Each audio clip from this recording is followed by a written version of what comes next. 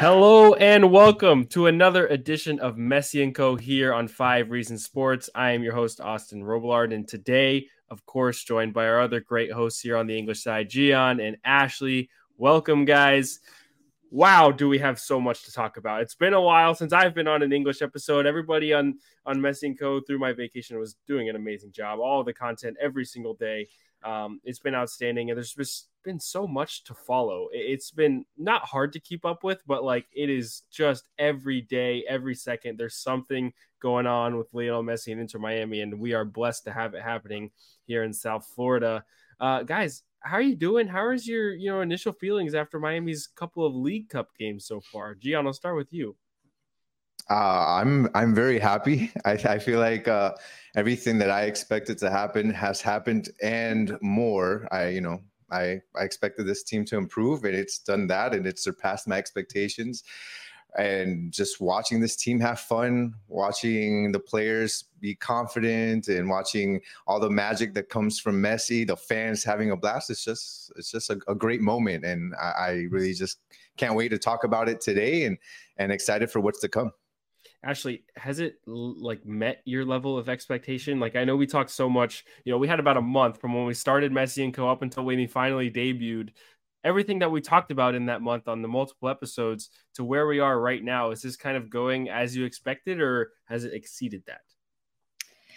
Honestly, exceeded. I've luckily been to 2 of the 3 games in person with Messi, and I see the goals happening in front of me. I see the one-touch passing and the elevated level of play. I see that there's not an empty seat in the house. I see all of the branding and the fireworks, the spectacle.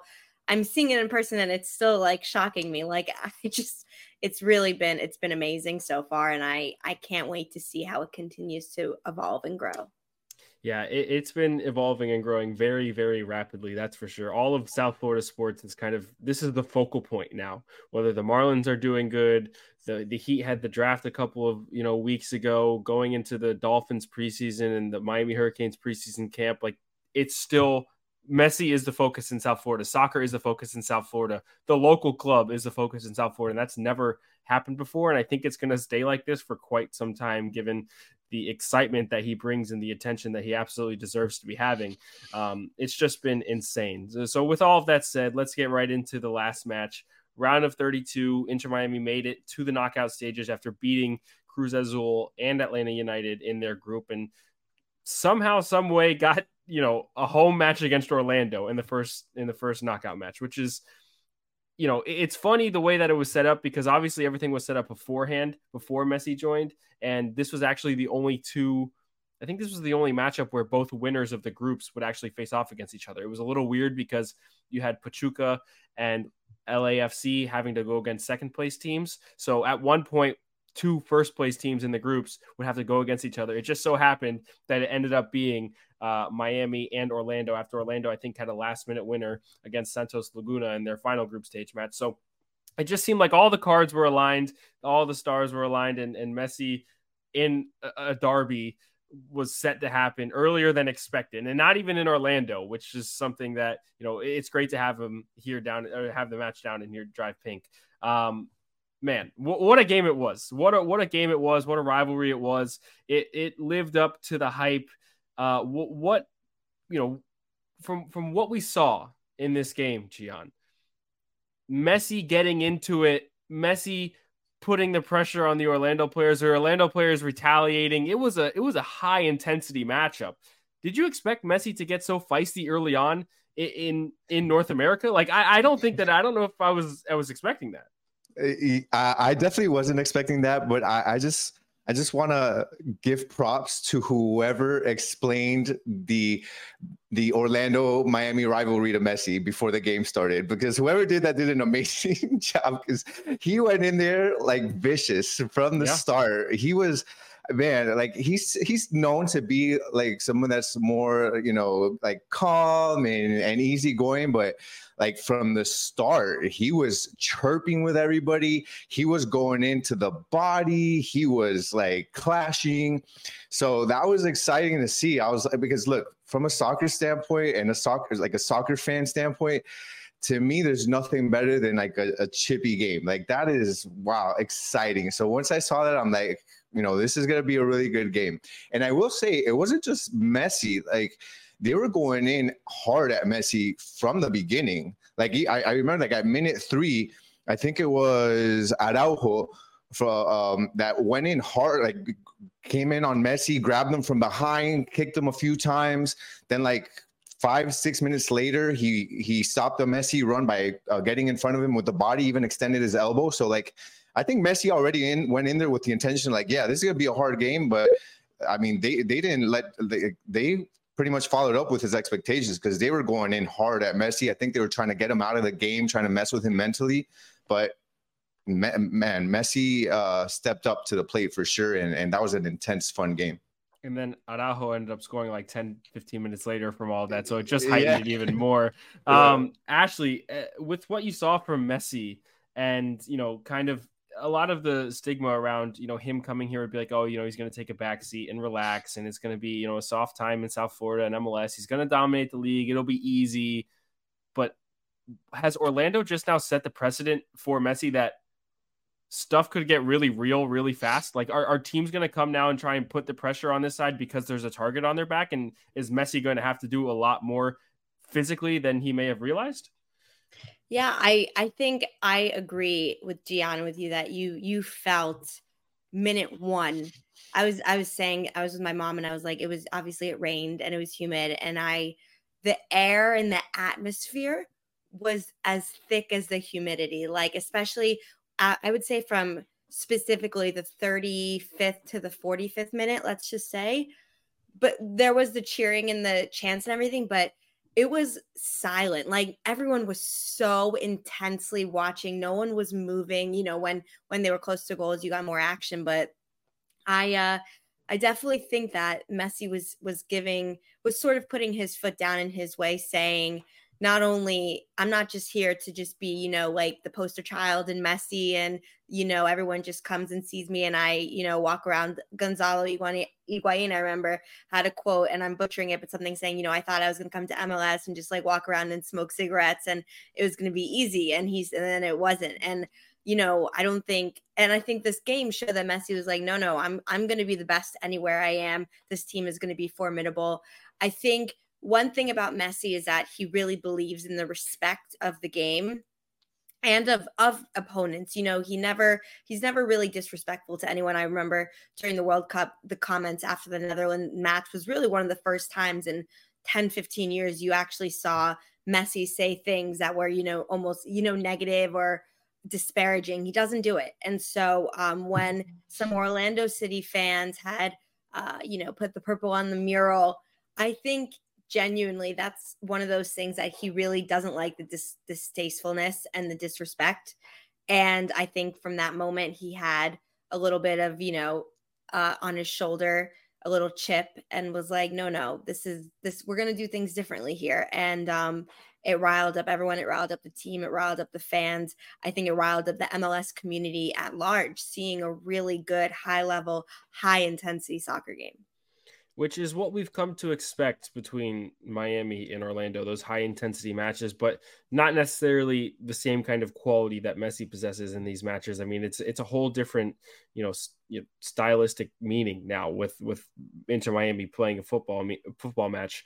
And before these matches, they were still high intensity. The teams were putting pressure on each other. The fans would go at it. I mean, it was always a rivalry, but I think right now, especially after, which we're going to talk about in just a second, after the officiating and the comments from the coaches and everything that we saw on the field, it's maybe not going to be taken to a new level, but it's going to heighten the level that it was already at. And it's going to be a real rivalry here down the stretch for at least the 2.5 years that Messi will be here. I think their next match is in Orlando, September 24th. And I'm sure a lot of eyes will be on that one in Exploria Stadium. But yeah, let's dive into what happened on the field, especially from the refereeing standpoint, because this has been a major talking point. This has been something that has caused a ton of controversy. It's kind of the first time it's actually happened in Messi's first 3 games, where fans of opposing sides and even neutrals have come out and said that Messi is getting unfair treatment and Miami is now getting unfair treatment. Let's just talk about it, because I think it's important to kind of acknowledge the fact that this possibly could be happening consciously or subconsciously. Gian, let's start with the penalty before I get into the yellow cards and everything like that. Was it soft, and did Miami get a little bias from the referee here? I think that I know that it's very much open to interpretation, so I won't say that, I'm giving the definitive answer, but I do think it was a penalty, and I do think we got a favorable call. I think that call could have easily gone either way, depending on where the game was played or who the players were in the match, right? In this case, you've got Messi, and I think that Messi and Messi's team is more times than not going to get the favorable call. And I think that Joseph, part of, unfortunately, and depending on who you ask, sometimes I would say even in other sports, part of getting fouled is selling the foul itself, right? Just because there's players that are strong enough, like Messi, that can get fouled and sometimes don't get calls because they don't fall. They're that strong to stay up. But on that specific play, I think that Joseph has a position. The defender very softly, but does wrap his arm. I looked at the play quite a few times. He's able to wrap Joseph's arm. And as soon as Joseph feels the hand on the arm and the slight pull on the arm, he lets himself fall. I'm sure that Joseph could have kept going, but part of being a professional and being more so even his position, being a center forward in the area, that you're going to try to sell that foul 10 out of 10 times. And I think that's what he did a good job at. What I thought was weird, and I'll be as unbiased as possible, what I thought was kind of strange is the fact that the VAR wasn't even looked at. I will coincide with that. Usually in that play and in that moment, the referee is going to go look at the VAR. He didn't do it. Thought that was strange, but I do think it was a foul. Soft, maybe. Could he have stayed up? Maybe, but he did a good job of selling it for sure. So it's not. So VAR did come into play. It's just that the referee didn't go and check the monitor. And that's where Oscar Pereira had the problem. And his comments, as you can see below, if you're watching here on YouTube, very, very, very strongly suggesting that there was some kind of, bias here at play. And because the referee didn't go to the monitor, but went to the monitor later on in the match to overturn an Orlando goal that would have been meaningless. But again, he did choose to do that. The consistency wasn't there. Oscar Pereira post-match said that the match was a circus, and that was the kind of the quote that stood out to me, but then said that the game was very competitive until the referees got involved in it. Now, do I think that that's necessarily true? No, because if you look at the numbers, Miami had, I think, 72% possession and outshot Orlando in the first half, and in the second half, Orlando didn't even have a shot on target. So I wouldn't say that Orlando were always in this match. I think from the beginning it was competitive and it was rough, but Miami definitely outclassed them. So I don't think that this penalty call would have fully changed the outcome and the result. The score was 3-1, by the way. But again, I do agree with Gian here that, depending on the circumstances, and it kind of is rough that this happens in football, depending on the context of the game, where the game's being played, how the flow of the game is going, this is a decision that can go either way. Now, Ben-Hak Kromeshki put in a great ball to Joseph and put him through on target. That happened. Joseph got past the defender, was in front of the defender and in between the defender and the ball, getting ready to face goal. Any move that the defender makes from body to body is extremely risky. That's just how football goes, especially inside of the 18. So I think that as a defender, you are put in a really tough position, especially there, and any kind of contact that's not made, with the intent of winning the ball is very, very dangerous. And again, as Gian said, he did a great job. Joseph did a great job at selling the foul. Sure, he might not have needed to fall. And maybe if he took one wrong touch, if he stayed up and went to the outside, probably doesn't score. You don't know what's going to happen. But as a defender, it's a really tough thing to try and manage. And I think that Joseph played his cards extremely right. And I think that a lot of teams would have taken the opportunity to win that kind of a call on their home ground as well. So I don't think 100% that it was, the wrong call, but I do think it could have gone either way. Now, Ashley, I want to point to you and talk about this. The yellow cards. Messi ended up getting one. I think it was in the 30-something minute in the first half. And then there were other chippy moments throughout the game where people are saying that Messi could have probably gotten another one. Sergio Busquets had his hands around the neck of an Orlando player at one point in the match. Did the referee do enough to like control this match, or should there have been more cautions and more disciplinary actions given out by the ref? Yeah, well, I mean, I think it was incredibly inconsistent. I think that the initial yellow card on Messi was incredibly harsh. I think the referee was trying to maybe set a precedent, but to use it on Messi seemed silly. I think you could have easily, done it to Carlos Arroyo. You could have done it to Busquets. You could have done it to Kamal Miller. There was definitely other players who accumulated, I think, more fouls in the beginning, that if you wanted to make a stance and say, I know this game will get chippy, I will give out yellow cards, that would probably have been a better player to do it with. Because it's just not realistic to think that you're going to give Messi 2 yellow cards for roughhousing in his third game in MLS with the world watching. Like, it's just not. You can say whatever you want. You know what I mean? Yeah. And you wouldn't give him to Ronaldo. You wouldn't give him to Mbappe. You wouldn't give it to Neymar. You wouldn't give it to Harry Kane. You wouldn't. And so that's just, it was, people can say what they want, but you wouldn't even do it to Carlos Vela, I would say, if we're talking about MLS players. So I think that it was a moot point. And I also think the ref, he was very inconsistent.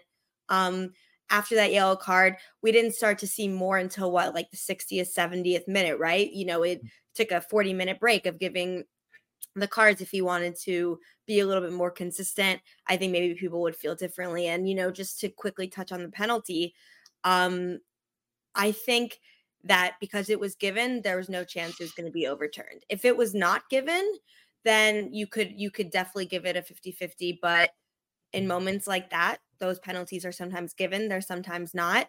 He was tugged. I was sitting there and I saw him get tugged, and his body force was like pulled back a little. And he fell, and they gave him the penalty. There was no chance it was going to be overturned. They want to go to VAR. I think the VAR said on the headset, I mean, he's pulled, so there's no overturning it.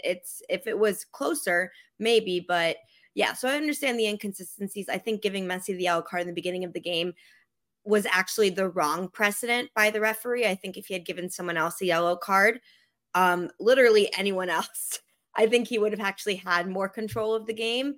And so, I think it's part of the fun. If you want to see Messi, you want to sell out. And like I'll talk about in a little bit, these statistics we have from Apple Plus, and we have from Chicago Fire, and we have from, LAFC about the amount of revenue they're driving to their games for Messi, then you're gonna take the 50-50 calls. I think it's just the world of football. Yeah, I just want to touch on the inconsistency that you mentioned, Ashley, because I earlier was talking about the fouls on Messi. I misspoke, and it was actually Cartagena that had those 2 consecutive fouls. But even before that, like right at the beginning of the game, minute 3, Araujo actually went studs up on Busquets to Busquets' shin. And how is that not a yellow? But then to your point, Ashley, like Messi's, I'm sorry, like that early first Messi foul, he comes in, like it was not like a yellow worthy foul in my opinion. So it was very inconsistent, like in that situation. Yeah, there's a lot to unpack from the officiating, but nonetheless, I think that we're all in agreement that Miami were the better side. And after a quick word here from myself talking about our sponsor Mosaics, we'll get into more of the positive, happy stuff. So give us 1 second. We'll be right back. Are you ready to transform your space into a masterpiece? Introducing Mosaics, your destination for stones and more. Mosaics is a family-owned business serving the community for over 20 years. With the best quality porcelain, ceramic tiles, and high-end mosaics featuring unique modern designs, Mosaics has everything you need. Dedicated customer service, wholesale distributors, and a passion for excellence. Make sure you visit mosaics.com today to turn your vision into a reality. Save big on your Memorial Day barbecue, all in the Kroger app. Get 3-pound rolls of juicy 80% lean ground beef for $3.49 a pound with a digital coupon. Then get select varieties of flavorful Powerade, Body Armor Super Drink, or Arizona tea for 77 cents each, all with your card. Shop these deals at your local Kroger today, or tap the screen now to download the Kroger app to save big today. Kroger, fresh for everyone. Prices and product availability subject to change. Restrictions apply. See site for details. All right, and that was Mosaics. Thank you so much for sponsoring the show. Now let's get into the fun stuff, guys. Messi and Robert Taylor, because this has been a story since the Cruz Azul game after Robert Taylor scored a worldie of an opener. It continued into the Atlanta game where they look like the most dynamic transitional duo on the planet. And then again, it happens where a Robert Taylor ball over the top to Messi to open the scoring against Orlando. It's just every single game at this point, and Robert Taylor is looking like the best Inter Miami attacker that they've ever had, bar Lionel Messi. What is going on? Is this seriously a duo that's going to continue performing like this for the rest of the season? Is this something that could propel them into the playoffs? Did we think it was going to be Robert Taylor? Like, I am shocked by this. This guy has been playing wing back. He's played as a number 8. He's played as a number 10. He's been put as a winger, all under Phil Neville, and now under Tata Martino alongside Lionel Messi. This guy is one of the best out and out strikers, or I should say attackers on the continent. What is going on right now? I mean, Ashley, do you want to take this, or I could go? I think we're probably both excited. I'll say this quickly, and then I'll let you go in more. It doesn't surprise me as much as it surprises, I think, most, and you definitely know this. I mean, he had a fantastic goal last year. It was one of the contenders for goal of the season. Robert Taylor has incredible quality. He's had it from the very beginning. He just hasn't had, the system or maybe the other players to feed him or for him to feed to see the results. But he has fantastic quality. And so seeing this and having someone like Messi bring it out, it doesn't surprise me. It makes me very happy. I'm glad we held on to Robert Taylor. I was worried he was going to be one of the players that got lost with the, the buyouts and the different types of stipulations Inter Miami had to make in order to get the big 3. And so I'm really happy he stayed because it's the quality. It's fantastic. And when you have a maestro like Messi, not to sound like what was the name of the Scottish Ray Hudson. Ray Hudson. Thank you. I blanked out. Not to sound like Ray Hudson, but when you have that, it's there's unlimited possibility. Yeah. I just think that with Robert Taylor, I think he's always had it in him. It's just that maybe the game plan wasn't necessarily maybe favoring his style of play. I think a lot of the different schemes that were being ran before didn't help him out. I mean, you add Messi, not only does that give you confidence, I think, as a player, but it also slows the game down for you, and you just see it at a different pace. Like you can tell with Robert Taylor, he just feels so comfortable. He's making a lot of runs that I think he wasn't making in the past because he was not confident in the ball getting to him, right? So, like, he number one, now he's got a ton of open space because all the eyes are on Messi.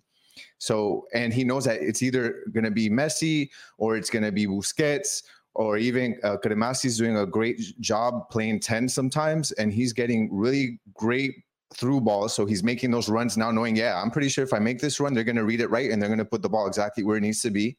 I think that it also helps that now we're actually starting to stack the box. So there's more defenders are actually being focused on, what's going on in the box, and actually everybody just focused on whoever's running on, whoever's making the run or whoever's coming off of the wings. So that's been very helpful. If we kind of take a look at this first goal, right, with Robert Taylor, I think that teams are starting to notice how good he is as well, just from these past few games that we've seen. They're starting to notice. I know that on that first goal, I was kind of like pausing and seeing what was happening. And I noticed that as soon as he turns in and he cuts into the right side before he makes that beautiful pass to Messi, you've got Cartagena and 2 other defenders literally locked on him. locked on him. They're solely locked on him. They know what he's capable of because he's shown that he can shoot from that range too. So they don't know if they're like, okay, what are we going to do? Are we waiting for a pass or is he going to shoot from there? And then on top of that, I think we had Kremaski, we had Yedlin, we had Joseph all in the box. You've got all the other defenders that are focused on doing that. So they don't even step out. And then Messi's starting from outside the box to make that run. And there's a miscommunication there between those two that were marking him. And just Taylor makes a perfect read. And again, those are reads knowing that they're already starting to understand what Messi's going to do. They know that Messi's going to make that run. So he's able to make the beautiful read, ultimately resulting in a beautiful goal. But yeah, I just don't know with Facundo Farias coming in. Like, I don't know how you take Taylor out, at least not right now. Like, that's going to be a really tough decision for Tata to make for sure. Yeah, and we'll get into, the U22s in just a bit here. But, for Robert Taylor, Ashley, I think that goal that you were speaking about that you said was like one of the goals of the year was actually earlier on this year. It was the second match of the season where Taylor. Was it really? It was the second match of the season, puts it off the chest, on his right foot, cutting inside from left to right, off the chest, top of the box, and volleys it home. That was this year.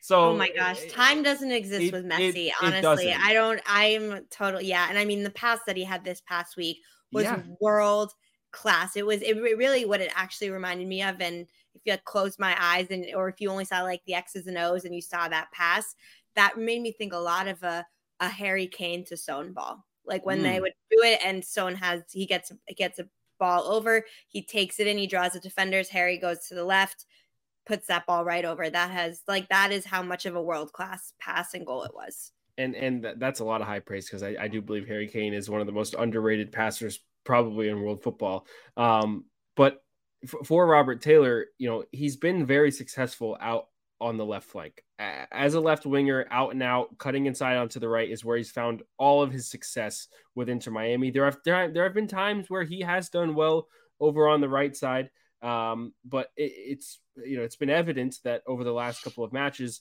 playing on the opposite end of Messi and being able to combine in a transitional kind of style offense is where he's succeeding most. And like I said, we'll talk about where Facundo Farias fits into this because he is also a left winger, but I believe somebody can check me on this, but I think Tata Martino kind of dropped a little hint about the possibility of him playing as a number 9 in his press conference today. So, there's a lot of different options there. But Robert Taylor, man, I am happy for him. He has gone through thick and thin with Inter Miami. Like I said, he's been moved around positionally a ton. He's played as a number 8. He's played as a number 10. He's played as a striker. He's played as a winger, and he's played as a wing back. And that's kind of the Phil Neville special. Don't get me wrong. He's done that with a lot of players in his time, including Benjamin Kremeski, including Lewis Morgan, Robert Taylor also. So there's been a lot of different things that Robert Taylor has had to go through. And now for him to be finding success with the best player to ever grace a football pitch is just outstanding. I'm sure that everybody in Finland is rooting for him, and everybody obviously in South Florida is rooting for him too. So are they the best duo on the continent right now? I don't think, other than Carlos Vela and Dennis Buranga, there's anybody else even touching them. But if they didn't just score 7 goals against Juarez, then I would be saying for sure. But that match for LAFC was insane. Let's move on to more of the attack, though, because we do need to talk about Joseph Martinez. He finally gets on the score sheet. Messi gives him the penalty. Ashley, what did you make of that? What did you make of Messi and the type of leadership it took from him to go ahead and say, Joseph, you take it? Yeah, 100%. And I said it exactly in that moment when I was at the stadium that this was, Joseph needs to score. He needs the confidence. And I would say you saw, I think in the first half, he was very quiet. And a lot of times when you have some shorter players on the pitch that are non-negotiables, you sometimes, part of me was wondering during the first half a little bit, why are we not seeing Leo out here, Campana, with, to kind of bring some of the height and bring some of that back play. But, the goal makes a huge difference. It brings out, the confidence and the quality in it. And it's exactly what he needed. What's going to happen moving forward, I'm not 100% sure. I think I don't know. I think Campana deserves another chance to be able to be the starting number 9 with Messi.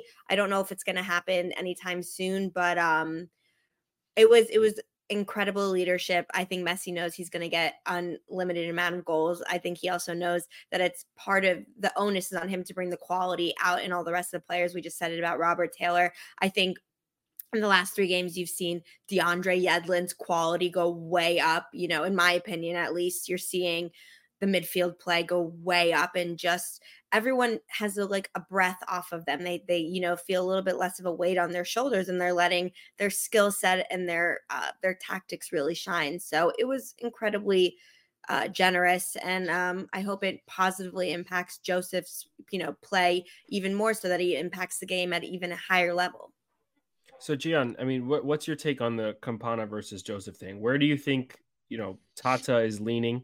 I believe personally that I think he's leaning a lot more towards Joseph, given the rapport he's had with him in the time in Atlanta, his connection with Lionel Messi on the field, and everything like that. But, I mean, Campana has not played well alongside Lionel Messi or anybody that's been on the pitch since Messi and Tata have been here.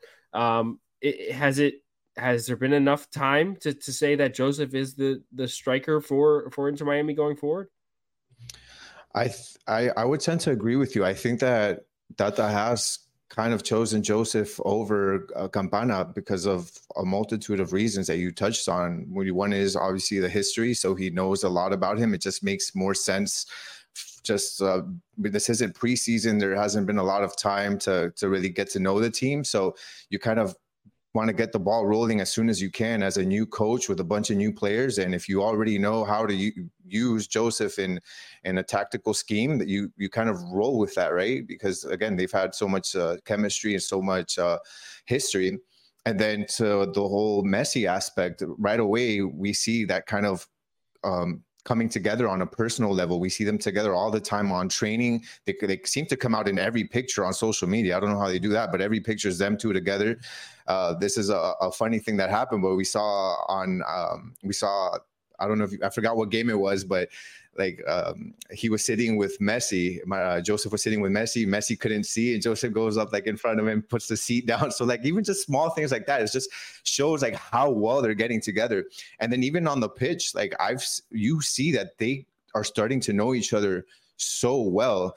On that one goal where the pass from Joseph to Messi on the volley was just insane, because Joseph was right in the middle, right outside the 6-yard box, and he sees that the pass is going to come in, but as soon as he looks to the left, he knows Messi's going to make that run, so he comes back and makes space for Messi. So those are things that maybe another center forward would have stayed right in that spot and just taken the shot themselves. But they have that connection that they kind of starting to know each other and know what runs they're going to make, where to be for each play. So I think it's that, and also just there's different play styles. Campana plays so much differently than Joseph does. I think Campana's more of a really pure 9, waiting for the opportunity.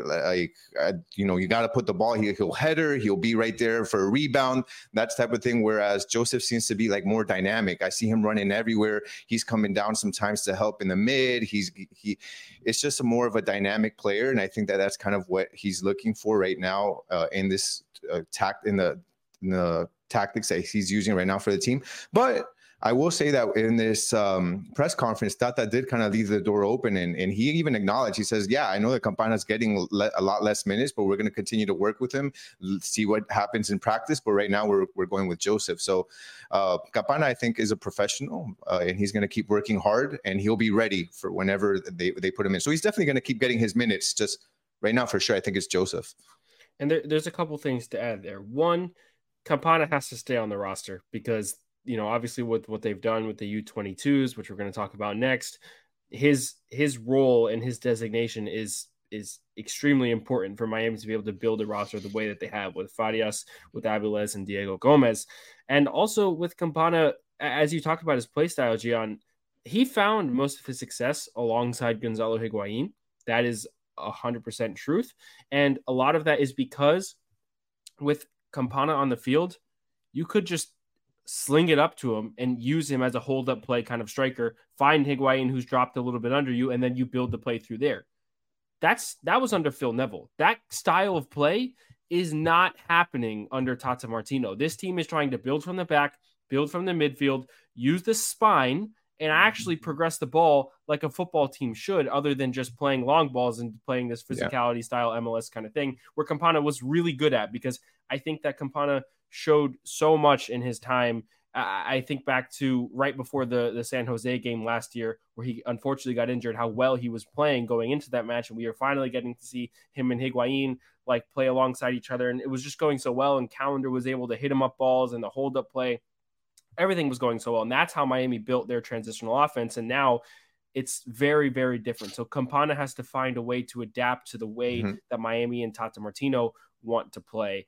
And I think with Messi on the field, all of that changes, and you're not going to see that style of play from Miami anymore. You don't see Drake hitting those long balls anymore. It happens every now and then when he's in a scram and he's getting pressured and he's got to launch it up the field. But I've even seen, I want you guys to look at this too in the next match. Watch Tata Martino on the sideline when Drake has the ball. He is pointing where he wants the ball to go. He is yelling at Drake where he wants the ball to go. And if he doesn't do it, Tata Martino's only focus is to look at Drake and tell him exactly what he wanted. So I think that it's going to, I think Drake's game is going to be elevated completely under Tata Martino, because he's not been a great distributor. He's been a great shot stopper, but he's not been a great distributor. And I think this is going to help.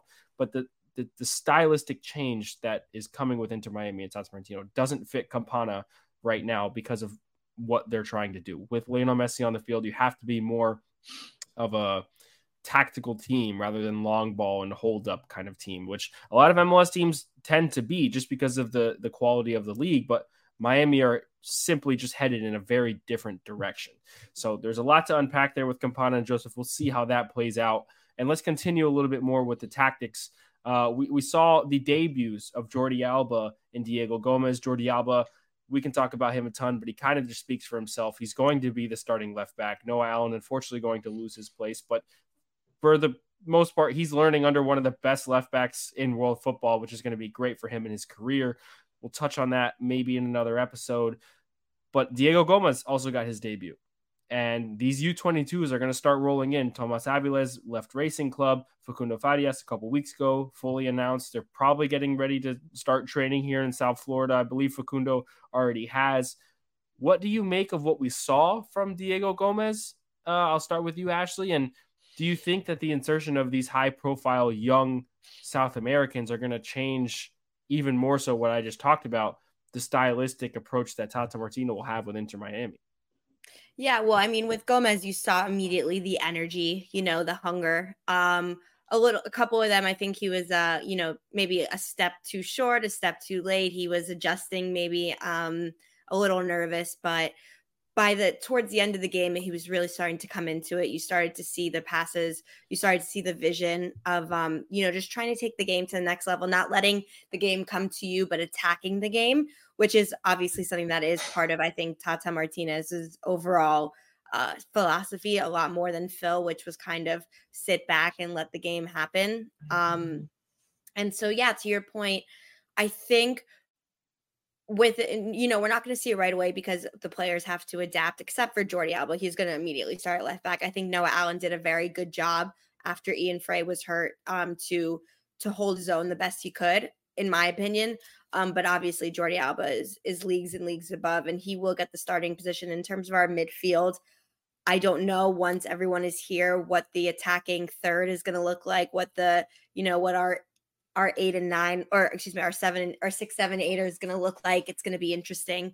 I'm really excited to see, real competition. I think it's going to be hard to take Benjamin Kramaski out because he's been putting a real shift in, and, the Argentinian connection. But yeah, I think it'll be really interesting to see who gets to start, who's going to be maybe a 60 to 70 minute consistent addition, how the attacking and the just overall aggressiveness is going to continue. Gian, is there anything in the midfield that you think needs to be improved upon. You've seen Busquets and Arroyo in this like double pivot kind of thing, being those strong, solid central defensive midfielders. Kremeshki being the one that kind of pushes the tempo a little bit, but adding Diego Gomez into that, who himself likes to get forward. Does he improve upon Benjamin Kremeshki? Does he replace Benjamin Kremeshki? Does he replace Dixon Arroyo at times? Like, where does he fit in, and how does he improve Tata's midfield? I think it's a tough question, because before Busquets' arrival in the midfield, I would have said like there's so much improvement in the midfield, right? But it's like just like each one, like Messi just improved the top side of our team, right? The offense. You inserted Busquets and everybody in the midfield stepped up. You insert Jordi Alba, everybody on like our defense looks amazing. Our midfield looks really good. Kremeshki's such a vital part of the offense now. It's crazy how he's like, not only is he doing a good job of helping, from the midfield, but it's just facilitating and putting balls. Like, he's such a vital part. So like, I don't know how you take out Kremeshki. I think that's going to be really tough. But then on the other end, Arroyo has elevated his game tremendously since Busquets has gone there. And I feel like he understands everywhere that he needs to be. Like, I just noticed like when he needs to drop back and there's, especially with the way Tata's playing now, where he's got Noah Allen and Yedlin playing way high up, like, almost like at the top, almost like forward sometimes. Like, they're playing on the wing. Sometimes you've got Kritsov and you've got Miller by themselves, and Arroyo knows exactly when he needs to drop back, and he sometimes makes a line of three. He knows when he has to step up. He knows how to play well with Busquets. Like, they're starting to understand each other. So I think that, with Gomez, I think that Gomez is a really good player. I think that in this first game that he came in, he looked nervous. He looked kind of out of place because he was trying to figure things out. He didn't have a lot of practices under his belt. So I think that right now it's too early to insert him. I think that Tata's just going to, we'll see what he does, but I think that he's going to kind of ride with his team at least through the rest of the tournament the way it is, because it's working perfectly. I mean, you don't want to mess with something that seems like such a well-oiled machine.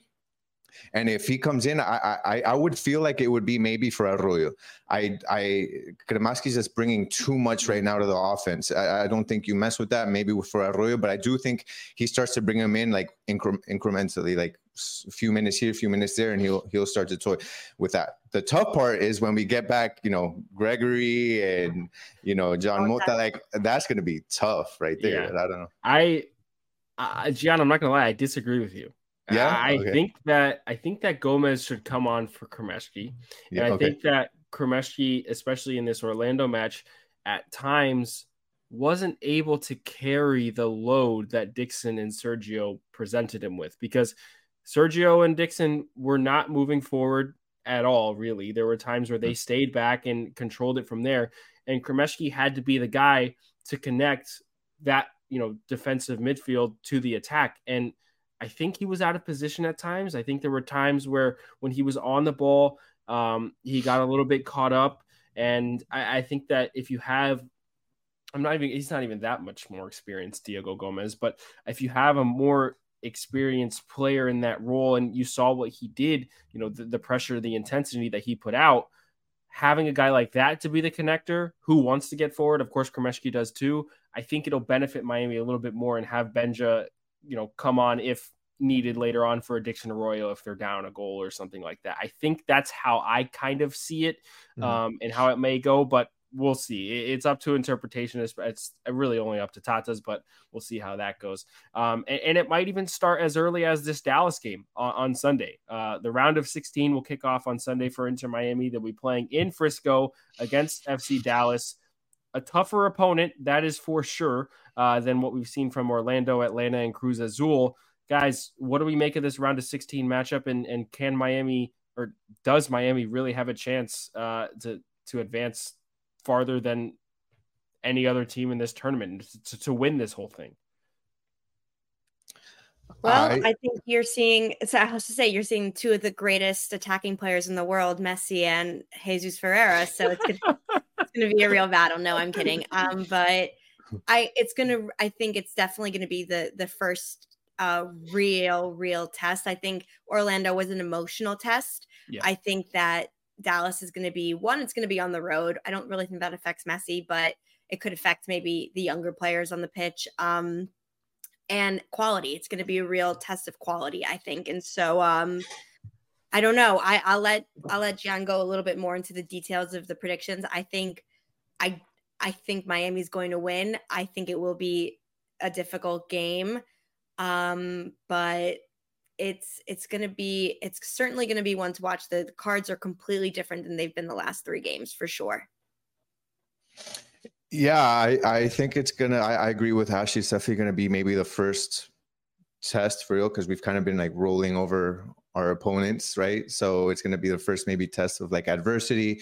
Again, it's on the road, not in front of our fans. So I agree too. Actually, I don't think that's gonna phase Messi like at all. But I do think that we've definitely got what it takes to win. And I'm feeling pretty confident about the tournament as a whole, right? And just this tournament being the springboard to the last 12 games of the season. So I'm excited for the game. I'm hoping we don't have to worry about thunderstorms over there in Dallas. But yeah, it's going to be an exciting game, and it's a pretty quick turnaround too. So, I know we're getting some practices in. I know we'll see what adjustments we make to what you had said, Austin. I don't know if we'll see Diego Gomez maybe inserted sooner rather than later, but it'd be interesting to see what adjustments. I know that's kind of been using the same tactics, same team. And then also just one more thing. I know that now, as we've been playing more games, they've been able to study us more, right? So let's see if Dallas is able to make any adjustments. So it'd be interesting. Yeah, and it'll be interesting. Can Messi do it on a hot night in Frisco, Texas? That is the question that will be answered on Sunday. For everybody here at 5 Reasons Sports and Messi & Co., Ashley, Gian, and myself, make sure you stay tuned to all of our content in English and in Spanish. We will have all of the coverage for you, the round of 16 Leagues Cup match for Inter Miami going against FC Dallas again in Frisco. Will Messi be able to do it? Find out more. We will see you guys next time.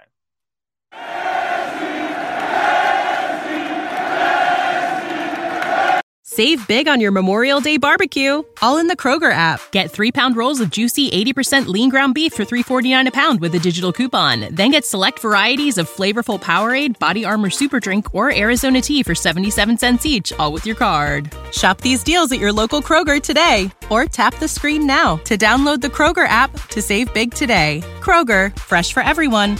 Prices and product availability subject to change. Restrictions apply. See site for details.